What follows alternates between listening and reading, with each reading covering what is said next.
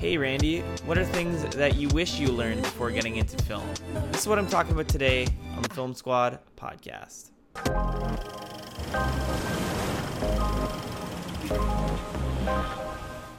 Alright guys, so this one stems pretty deep. Everyone kind of knows like film isn't taken seriously. People don't think it's a real job, and so no matter who you are, if you tell someone you're going to make movies, they're going to laugh in your face because they think it's like not a real job. Until you get the job, then everyone wants a piece, if you know what I mean. Everyone wants a piece of the cake once you get a film job because you're working with famous people. That's like the coolest thing in the world. Famous people, even though they're just people. So that being said, what did I learn before getting in film? Or sorry, what did I learn in film that I wish I knew before getting in?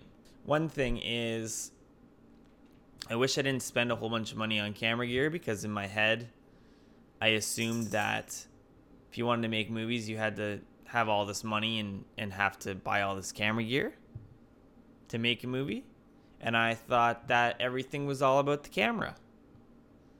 When I got into film I realized it is all about the camera, but it's all about the lighting, and it's all about the sound, and film equipment upgrades, every 6 months, and then the standards upgrade for the television networks and movie networks, and then your investment just went down the drain. I mean, you can still use that stuff to make your own movies, but your investment went down the drain. Another thing was chasing the dream as a director. Now, you can. Lots of people do this, and I definitely wanted to do this and still want to do this. I'm still chasing the dream to be a director.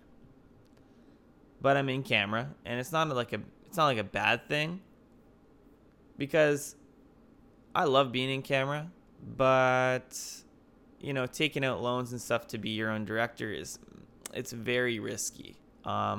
And I don't really advise anyone to do that, because even now, like, I'm looking up to like Kevin Smith. Kevin Smith took out a giant loan and credit cards and all this stuff and made Clerks. I'm not trying to go do that. That's like one big mistake a lot of people make that I learned and didn't make. I'm so glad I didn't make that mistake, because you can just take the camera gear that you have and network, and people will help you make your short films. So I wish I also knew that networking was a big cause of getting yourself work.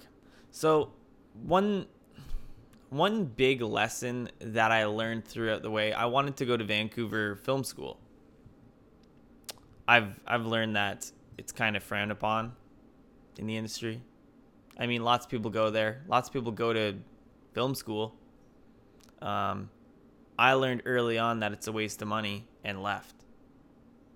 A lot of people don't really learn that, because when you get out of film school, what's going to happen is you're going to get into some department, whether it be camera or grip, LX, PA, or whatever, and you're going to start at the bottom.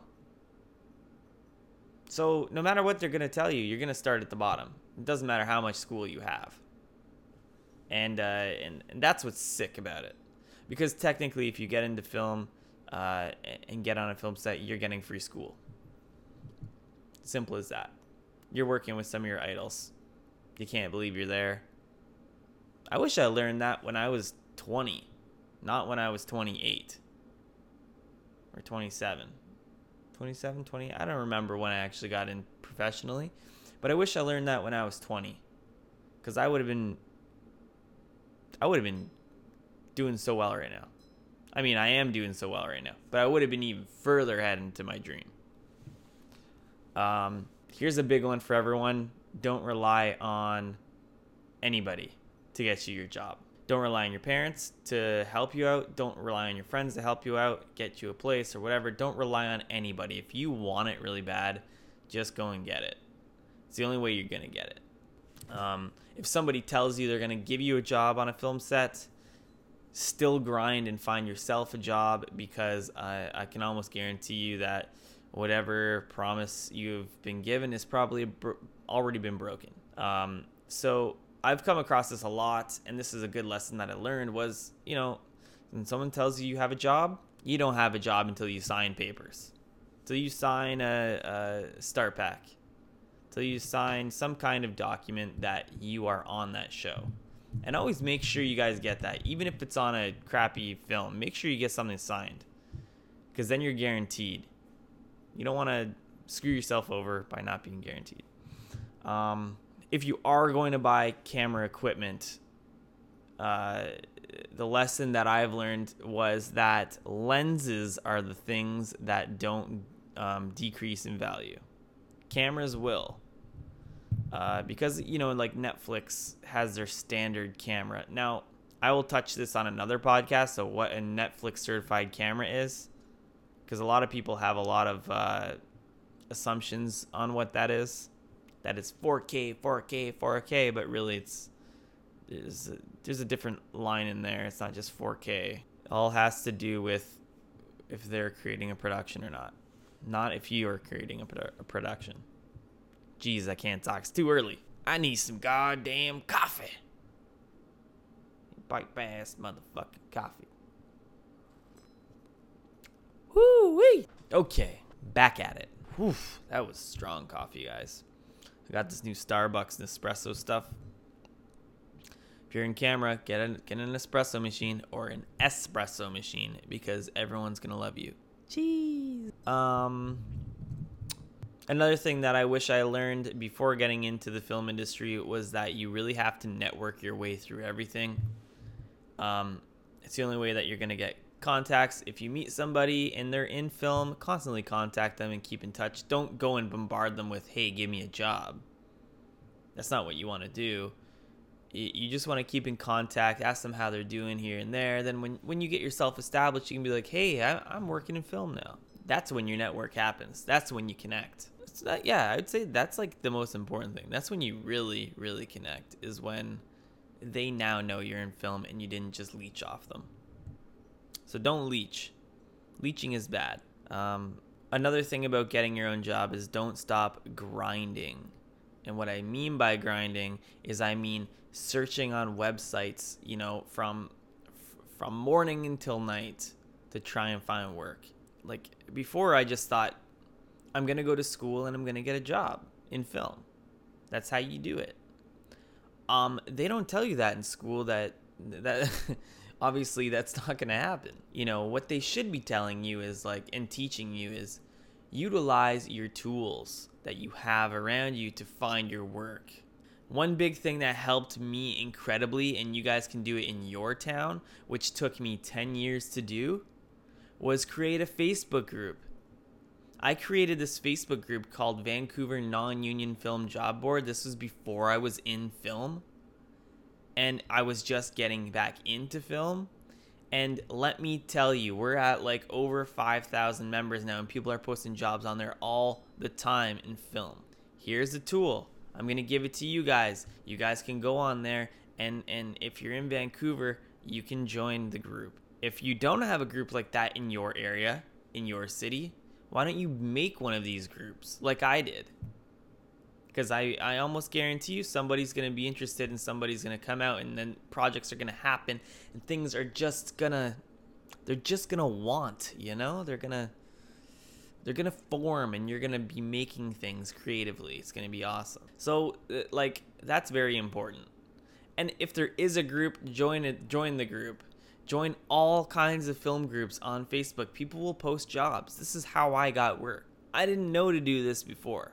Big essential lesson learned. Like I said, I was waking up in the morning and I was making it my job to find work in the film industry. No matter what it did, I had bills to pay. I had to do it. Shit. On top of that, guys, I was grinding by making YouTube videos, by writing and screenwriting and writing a book and drawing and painting. Anything I could do to get my creative energy out, I was getting it out. I wasn't wasting any time. I'm going to get on with my last point, guys. I don't know how well this is going to help you, but these are things just that I've learned myself. So if you can take something from it, awesome. If you can't, I'm sorry you had to listen to all of this, but thank thanks for listening. Yeah. So my last point, you have to be in film because you want to be in film, because you love film. You love it. Nobody wants to get on set with somebody and hear that they don't know anything about movies or they don't have a passion for movies. And unfortunately, guys, there's a lot of people out there that are in film that don't know anything about movies. And I know you're probably wondering how. And I'll touch on a podcast about that. That's another podcast, and I'm sorry I'm not going to waste it in this one. But they don't care about film, some people. They're in it for the paycheck. And wait, I think I had another point that I wanted to say, and I kind of lost it.